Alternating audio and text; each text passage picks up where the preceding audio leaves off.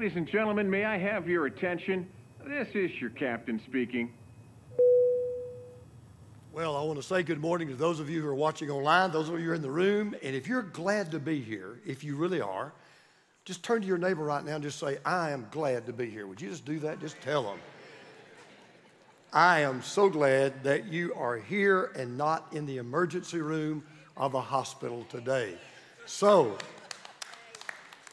this happened years ago, decades ago, and it still to this day, as I was writing about it, when I was working on this message, and it all came back to me, it's one of the most gut-wrenching experiences I've ever had in my entire life.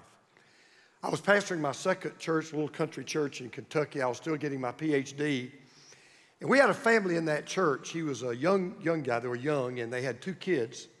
I had a son and a daughter, beautiful children, and they were two of our best friends in the church. She played the piano and the organ. He was a deacon.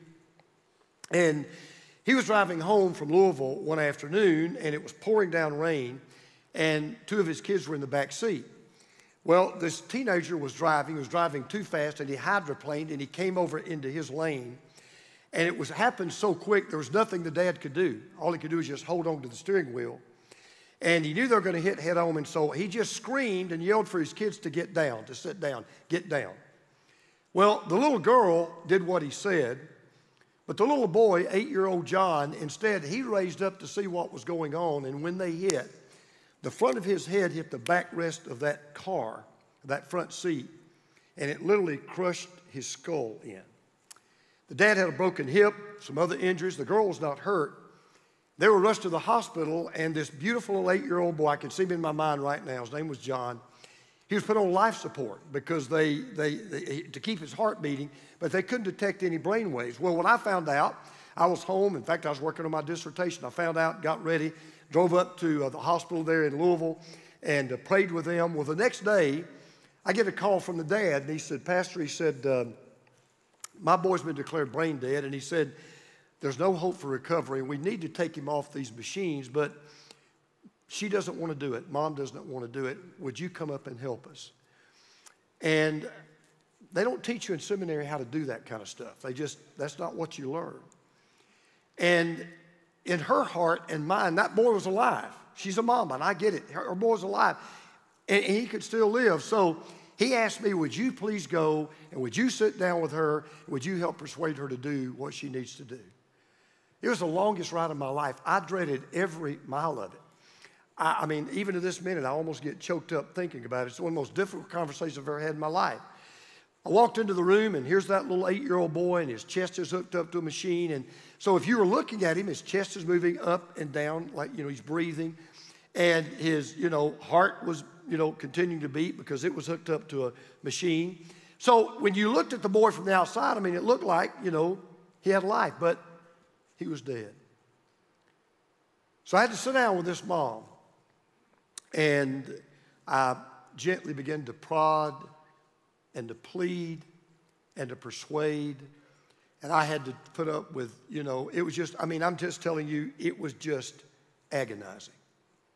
Well, finally, she agreed. So it's one of the saddest things I've ever experienced. They go get the dad, they wheel the dad into the room. We had a prayer, and then they took that boy off those machines. And just as we knew, it wasn't maybe 2 minutes that all physical signs of activity were gone. Now, if you'd walked by that room 5 minutes before and just kind of glanced in, you would have seen an 8-year-old boy that you would have thought was alive. He was just hooked up to some machines, but in reality, he wasn't alive. It was all smoke and mirrors. He was dead. What's that got to do with us? And what's that got to do with the church? Well, 2,000 years ago, Jesus wrote some letters to 7 churches. And he wrote a letter to a church, and from all appearances on the outside, it looked like a living, moving, breathing, dynamic, fantastic, getting it done church. And yet Jesus said, but you're dead. You're not live, you're dead. We're in a series that we're calling This Is Your Captain Speaking. And I want you to turn to the last book of Revelation, the very last book, easy to find, Revelation chapter 3. We're going to be looking at one of these letters today because in this letter, there's a church at a place called Sardis. And Jesus said, you are a dead church. Let me just make something real plain. It doesn't matter what I say about our church, what you said about our church, what the media says about our church, what a denomination says about our church, what the community says about our church. If Jesus says your church is dead, call the coroner. If Jesus says your church is dead, you better make funeral arrangements because that church is dead. Now, I want you to understand something about this church. This was not a weak church that needed restoration.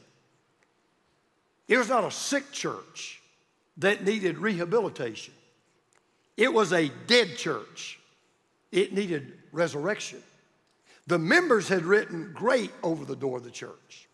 The community had written super over the door of the church. But God had written dead over the door of the church. And in a real sense, if you like television, this was the church of the walking dead. There were Christians who came every week to that church. On the outside, it looked like their faith was alive. It was vibrant. After all, they came to church. After all, they sang on a praise team. After all, they helped park cars. After all, they led a small group. After all, they did serve. But their faith was dead. My greatest fear since I started pastoring, my greatest fear has always been pastoring a dead church. And my greatest fear has always been that I might be a dead Christian. So here's what I want all of us to do today, and those of you who are watching right now. I want you to become your own spiritual doctor right now. Amen. I want you to do a self-examination. I'm not going to examine you. I want you to examine you. I want you to check your spiritual vital signs, and I want you just to be honest. I want you to ask yourself, is my faith in Jesus, my passion for Jesus, my walk with Jesus, am I hitting on all 8 cylinders? Or am I on life support? Is what people think I am, what I try to show people is just artificially induced. And so I want to give you today a 4-fold prescription Jesus gives to this church, how to make sure you have a living, real faith. All right? Number 1, first thing you got to do, I got to do it too. You've got to ignore your spiritual reputation. That's the first thing you need to do. You've got to ignore your spiritual reputation. Now, when Jesus writes to this church, it looks like, at first glance, he gives this church a clean bill of health. He says in verse 1, to the angel of the church in Sardis write, these are the words of him who holds the 7 spirits of God and the 7 stars. He says, I know your deeds. Now listen to this. You have a reputation of being alive. This church had a tremendous reputation. They had acquired quite a name for themselves. And on the outside, things looked great. Their doctrine was sound. It was probably the largest of all the 7 churches. The place was packed out every week. It was probably the wealthiest of the 7 churches. Money was not a problem. They had money to burn. And if you'd known of somebody that said, if you were living in another city, they said, by the way, we're moving to Sardis. Can you tell me about a church in Sardis I ought to go to? Oh, yeah. Go to Crosspoint Church in Sardis. That's the church you need to go to. Man, it's a great church. I hear the teaching is solid. I hear they've got great programs. I hear they've make great ministries. I mean, things are popping. Everything I hear about that church is good. And if you'd gone to Sardis and just talked around the community, you would have found, man, they've got a great reputation. If you'd gone to Yelp and Google, 5-star review, fantastic church. Commenters on Instagram, Twitter, Facebook, this is the church to go to. A+, AAA+ reputation. Let me just stop and say something to a lot of young people today. You know, reputation is a really funny thing. It's really interesting, and the older I get, the more I've thought about it. Isn't it interesting that we care a lot more about what we think people think about us than maybe what they really think about us? You know, somebody said, when you're 20, you worry about what people think about you. When you turn 40, you stop worrying about what people think about you. But when you turn 60, you realize nobody's been thinking about you. I mean, it's really kind of amazing what we think about reputation. It's just so funny. You know, so something else. Explain this to me because I'm in the same boat you are. Why do we care more about what people think about us than what God knows about us? Why are we so concerned about what he thinks, she thinks, but we don't really think about what God knows? I heard about an old man that died, and they were having his funeral, so the preacher was trying to do the right thing, trying to comfort the family, and so he got up and he gave this eloquent eulogy. He said, you know, Mr. Smith, he was an honest businessman, he was a loving husband, he was a devoted father, he was a generous giver, he was a pillar of the community, he was loved and respected by everybody who knew him. Well, his wife was sitting on the front row, and she kind of looked confused and perplexed, and she leaned over and said to her oldest son, would you go up to the casket and make sure that's your dad up there? I mean, nobody wants a bad reputation, okay? I get that, but can I just give you something I bet you've never thought about before? Let me tell you how unimportant reputation is, in a way. Do you realize that at the end of his life, Jesus wound up with a bad reputation? You ever thought about that? See, he wasn't who he said he was. It was all a lie. He was a fake. If he was really who he said he was, he would have come off that cross. He would have done miracles. He would have shown them, you can't kill me. At the end of his life, he died with a bad reputation. Let me tell you something. God is not impressed with your reputation. God's not impressed with our reputation, whether it's our church or a Christian. Reputation is what people think you are. Character is what God knows that you are. So you ignore your spiritual reputation. See, some of you today, and I don't know who you are, I got to watch this myself. You put on a great show. You put on an Academy Award-winning performance.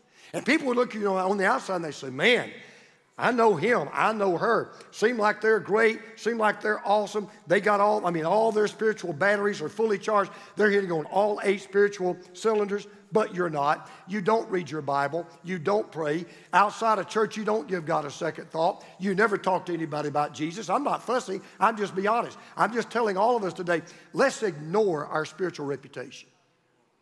Second step, face your actual reality. Let's ignore the reputation.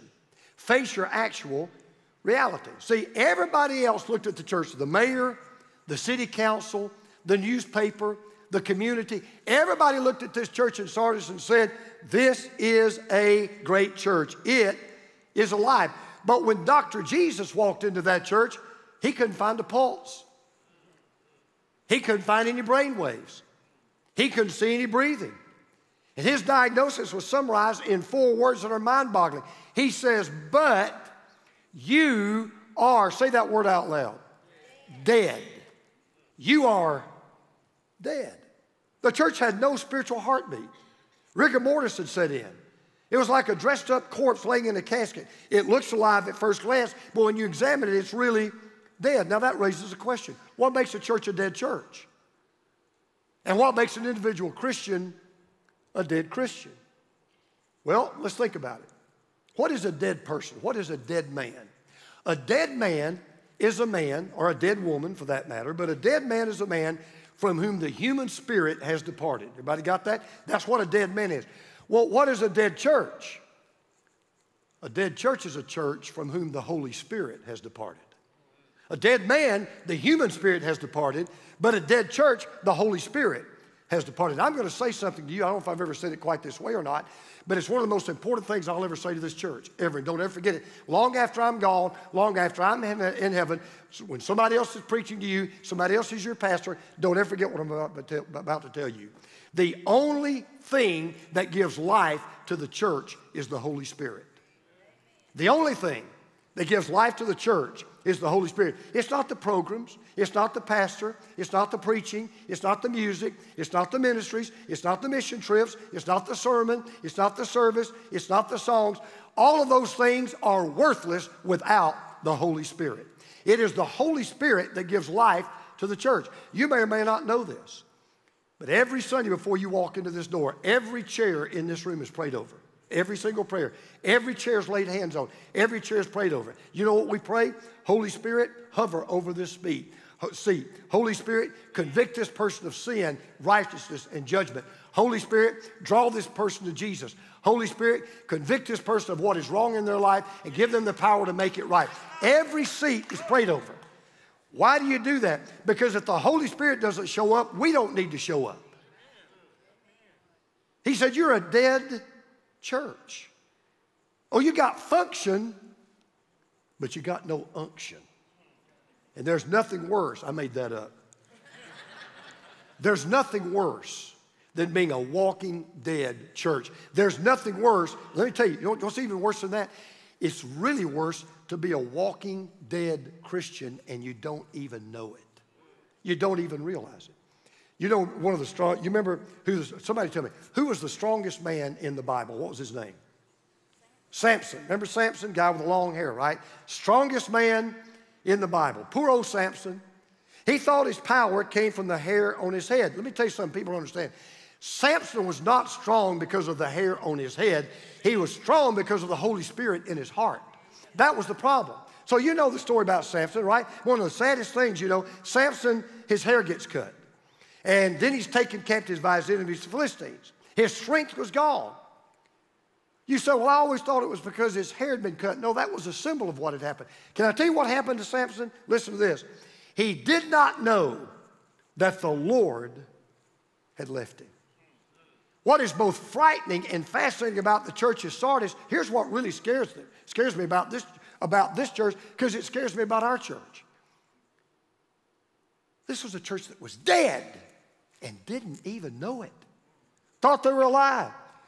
People walked into that church every Sunday, thought they were alive, but they were dead. You know, when I was a boy, with our next door neighbors, we used to raise chickens. And if you're from the country, you'll appreciate this. I'll never forget the first time my dad was going to kill a chicken for us to eat. And so he took me down and said, I want to show you something, son. He took me down. You know what he did? He grabbed that chicken by its neck and just broke its neck. I'd never seen that happen before. So, you know, don't ever come near me, Dad. But he, you know, grabbed that. And then he took a knife and he cut its head off. And what happened next is absolutely one of the scariest things I've ever seen in my life. You know what that chicken did? He started running around. He started thrashing. He jumped around. You would have thought he was the chicken of the week at Chick-fil-A. It was unbelievable. I mean, this chicken was absolutely going nuts. On the outside, it looked like that chicken had never been more alive, and yet it had never been more dead. And I still remember from that day I learned two lessons I'll never forget. Number one, something can look alive and yet be dead. And number two, you can be dead and not even know it. Well, what was the giveaway? How did Jesus know this was a dead church? What was the telltale sign that the church was dead? What was the telltale sign that there were a lot of Christians in that church that were really dead? Well, the next statement's very revealing. Listen to what he says. Wake up, strengthen what remains and is about to die. Now watch this. For I have found your deeds unfinished in the sight of God. I have found your deeds unfinished in the sight of God. Well, what were these unfinished deeds? Well, remember, Sardis was just like every other city. They were no different. You had the same thing going on in Sardis you had going on in Ephesus and Thyatira and other cities. They had pagan worship. They had temple prostitution. They had spiritual idolatry. They had sexual immorality. But let me tell you something different about this church that we've never read about any other church. Unlike every other church we've read so far, you don't read one word about oppression. You don't read one word about persecution. You don't read one word about prosecution. Well, why? Why was the church not under persecution? Why were they not having trouble outside the church? Why was everybody getting along with them? Because the church had lost its witness. Instead of standing up against what was wrong and speaking up for what is right, they were sitting down, they were shutting up. There was no evangelism. Nobody was telling people about Jesus. There was no gospel witness. See, there was no persecution. They were getting along great with everybody. You know why? They put their weapons down. They had unilaterally surrendered.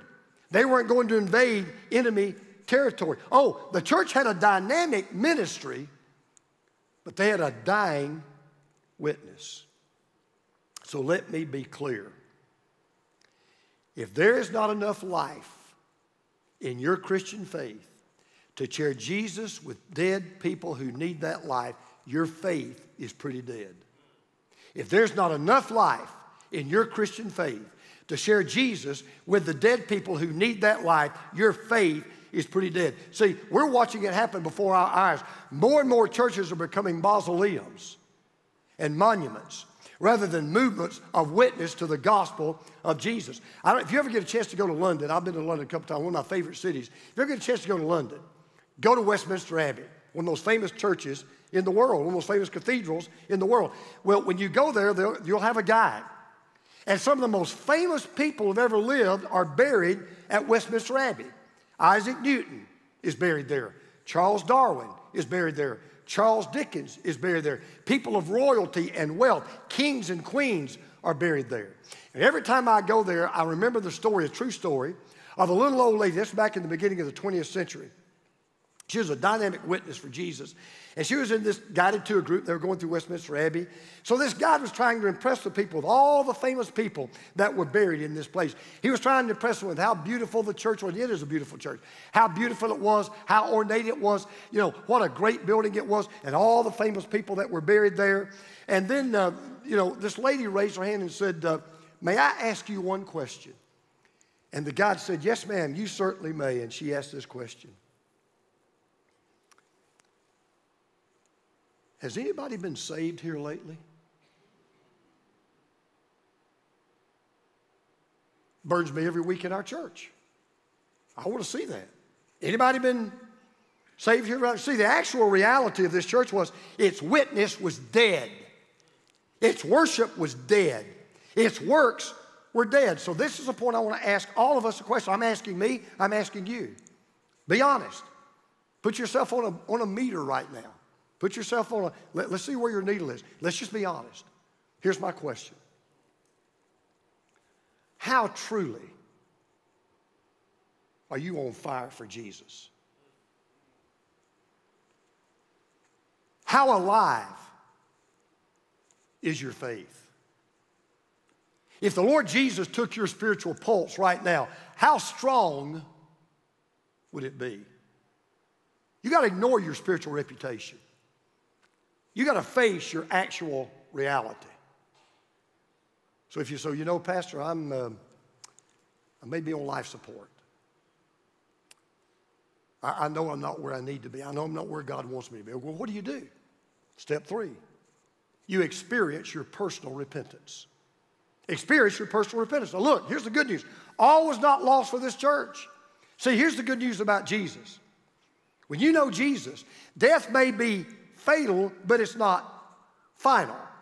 Because if you turn your back to Him, life can come back. So Jesus gives this counsel. Look what He says.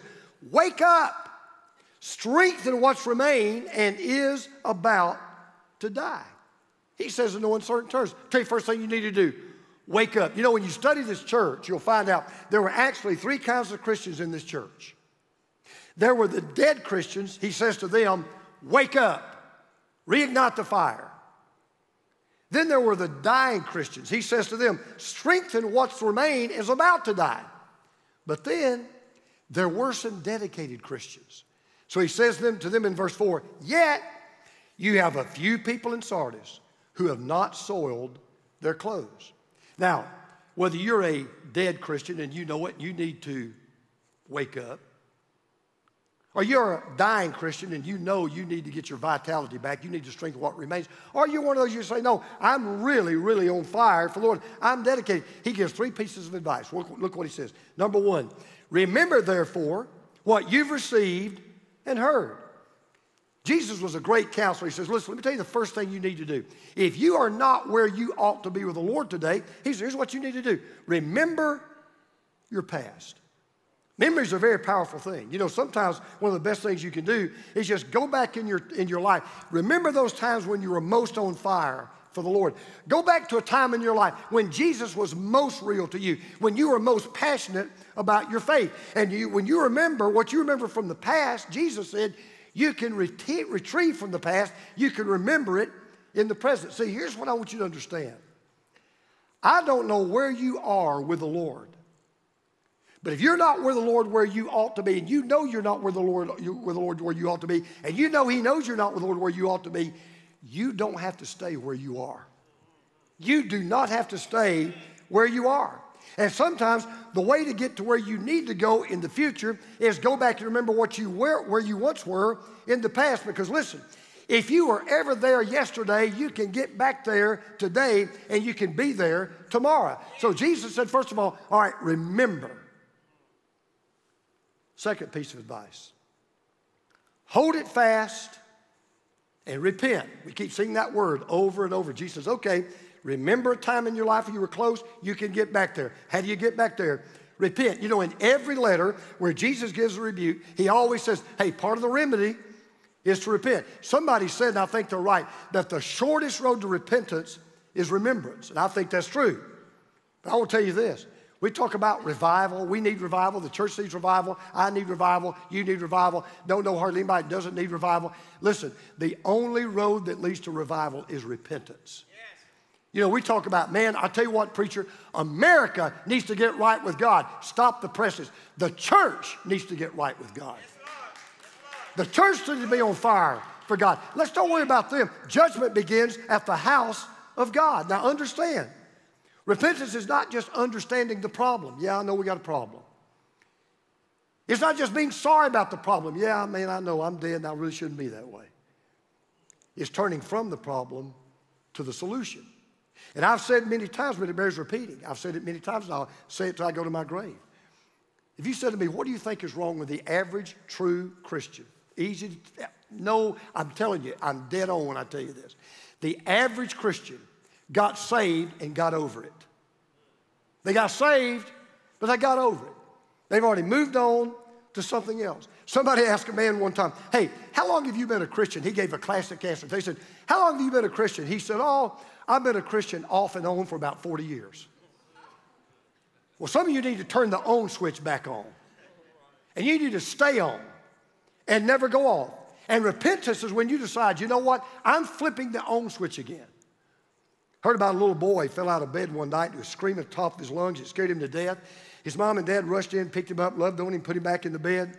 And so she was tucking him back in. You know, she knelt down. She said, son, what happened? Why did you fall out of bed? He said, Mom, I know what I did. She said, what? He said, I went to sleep too close to where I got in. Well, go back to where you first got in.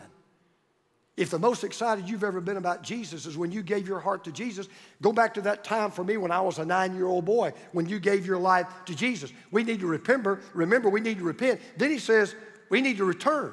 He says in verse 3, but if you don't wake up, I will come like a thief, and you will not know at what time I will come to you. See, a church that's awake is a church that's returned to Jesus. It's a church that's always looking for Jesus, always looking to Jesus. Now, Jesus said, when you remember, and when you repent, and when you return, then you'll be revived.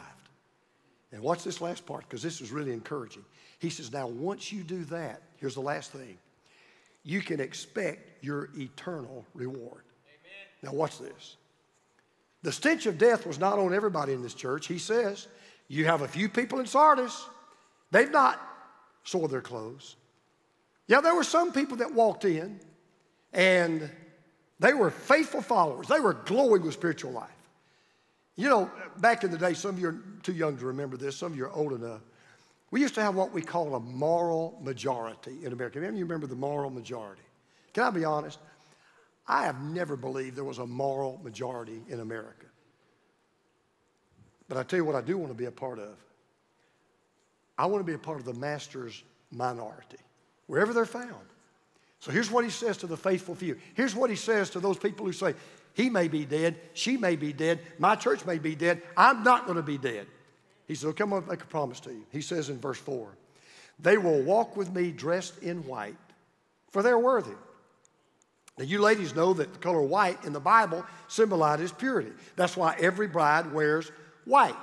And one of these days, those who are his faithful bride, if we're faithful, we will wear white. We will be known throughout the universe. He says, you know what? The angels will know about you. Every being will know about you. I know how you lived on earth. You kept the faith. You stayed close to the Lord. You stood strong. You remained pure. You are not ashamed of the gospel. You will wear white. Then he goes on to make a very startling statement. This will shake you up a little bit. He says, the one who is victorious will, like them, be dressed in white. Now watch this. I will never blot out the name of that person from the book of life. But I will acknowledge that name before my Father and his angels. Now, if you believe in the afterlife, as I do, if you believe in heaven and hell like I do, that statement will get your attention. What does he mean by blot out from the book of life? Because whatever that means, I don't want to be a part of that. So what does he, I'll blot you out, because you remember Jesus said one time to his disciples in Luke chapter 10, he said, rejoice that your names are written in heaven.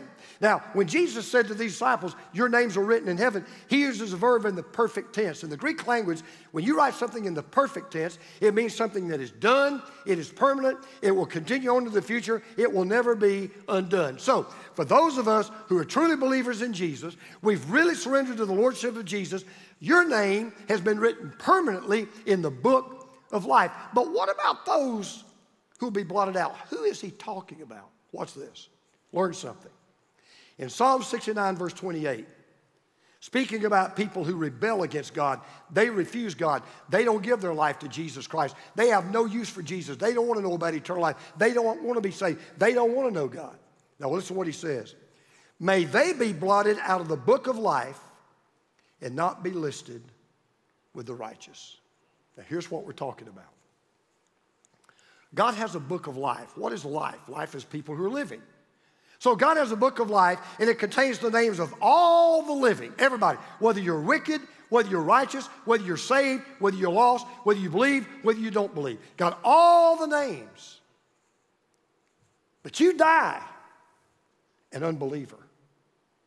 You die without Jesus. You die unsaved. God takes an eraser, blots your name out. Amen. Takes your name out of the book of life. Yes. Because the only thing that will be left at the end of eternity in the book of life are people who are truly alive. People who truly believe. People who truly know Jesus. That's why it's called in Revelation 21:27, the Lamb's book of life. So here's the question I want to ask all of you right now, those of you who are watching. So which group are you in? Which group are you in? Are you a part of those unbelievers who are spiritually dead? Are you a professing believer, but you appear to be spiritually dead? Or are you a believer? You say, my faith is on fire. People can see me burn. They can feel my heat. And Jesus says this about them. Listen, I will acknowledge that name before my Father and his angels. So we're going to wrap this up. You've been great today. You've listened. I've been watching close. Nobody's asleep yet. I don't think they are. Do what Jesus says. Wake up. Tell them to wake up. So I'm going to close with this. We don't just come to the end of our life. The entire world comes to the end of time. God turns out all the lights. God closes all the curtains. God shuts down all the machinery. Well, there's going to be that day when those of us who stayed faithful and we stayed true to the truth of God and the Word of God and the Son of God and the gospel of God, one day, just imagine, we're going to be led up this street. It's going to be a golden street. And on either side of the street, you're going to see legion after legion after legion after legion after legion of angels. And we're going to be led right up to the very throne of God. And before every spiritual being and every human being has ever lived, Jesus is going to call our name. And Jesus is going to say, well done, good and faithful servant. What else could you want? What else could you ask for? What else could you look for? To be in a world where there are no walking dead. Everybody is gloriously alive. Amen. But it only comes through the one who said, I am the way, I am the truth, I am the life, and no one will come to the Father unless they come through me. Would you pray with me? Heads are bowed, eyes are closed, just for a moment. I'm asking you right now, whether you're watching online or you're in this building right now, please get honest. You can't fool the great doctor. Do you have a pulse? Do you have a spiritual pulse or not? Let me tell you something. If you don't know Jesus, you are spiritually dead. You may work out at the gym, you may pump iron, you may take vitamins, you may watch your diet, you might not be on any medication at all, but if you do not know Jesus, you are spiritually dead. Now, your name's in the book of life, but if you die that way, it will be blotted out. How about those of you who say, well, oh, I claim to be a Christian. How alive is your faith? If you're not as close to Jesus today, if there's ever been a time in your life when you've been closer to Jesus than you are today, you're a walking dead person. It's time to change that. First, you don't know Jesus. You've never been saved. You're in this room or you're watching right now. Would you like to be saved? Would you like to know the one that's going to judge you one day? Would you like to know the one that can keep your name in that book? Would you like to know the one that can change your life forever? You say, yes, I would. Why don't you just tell him? Just right now. Lord, I need you. I'm a sinner, and I need a Savior, and you're that Savior. Would you come into my life right now? I repent of my sin. I turn away from my sin. I trust you as my Savior. I receive you as my Lord. Forgive me of all my sins, and thank you for giving me eternal life today. You're watching online right now. Did you pray that prayer? Did you make that decision? If you did and you meant it, would you do this? Would you go online right now, get on your phone, iPad, computer, whatever? Would you go to crosspointchurch.com/next and just let us know, hey, I gave my life to Christ. I gave my heart to Jesus. Would you do that? You're in this building today and you say, I did that. I asked Christ to come into my heart. I did. Then would you do this? When this service is over, out at the lobby, there's a table called Next Steps. If you know that your name got written permanently in the book of life today, would you just go to that desk and just let them know the decision you made? Would you do that this morning? Remember, Jesus said, I'm going to acknowledge you before my Father in heaven. Well, if you love Jesus, you're not afraid to acknowledge that you know him. I want you to go to that table out there, and all you got to do is say, today I gave my life to Christ. Today I gave my heart to Jesus. That's it, something like that. We'll tell you what your next step is. Everybody has a next step. If you're lost, you need to be saved.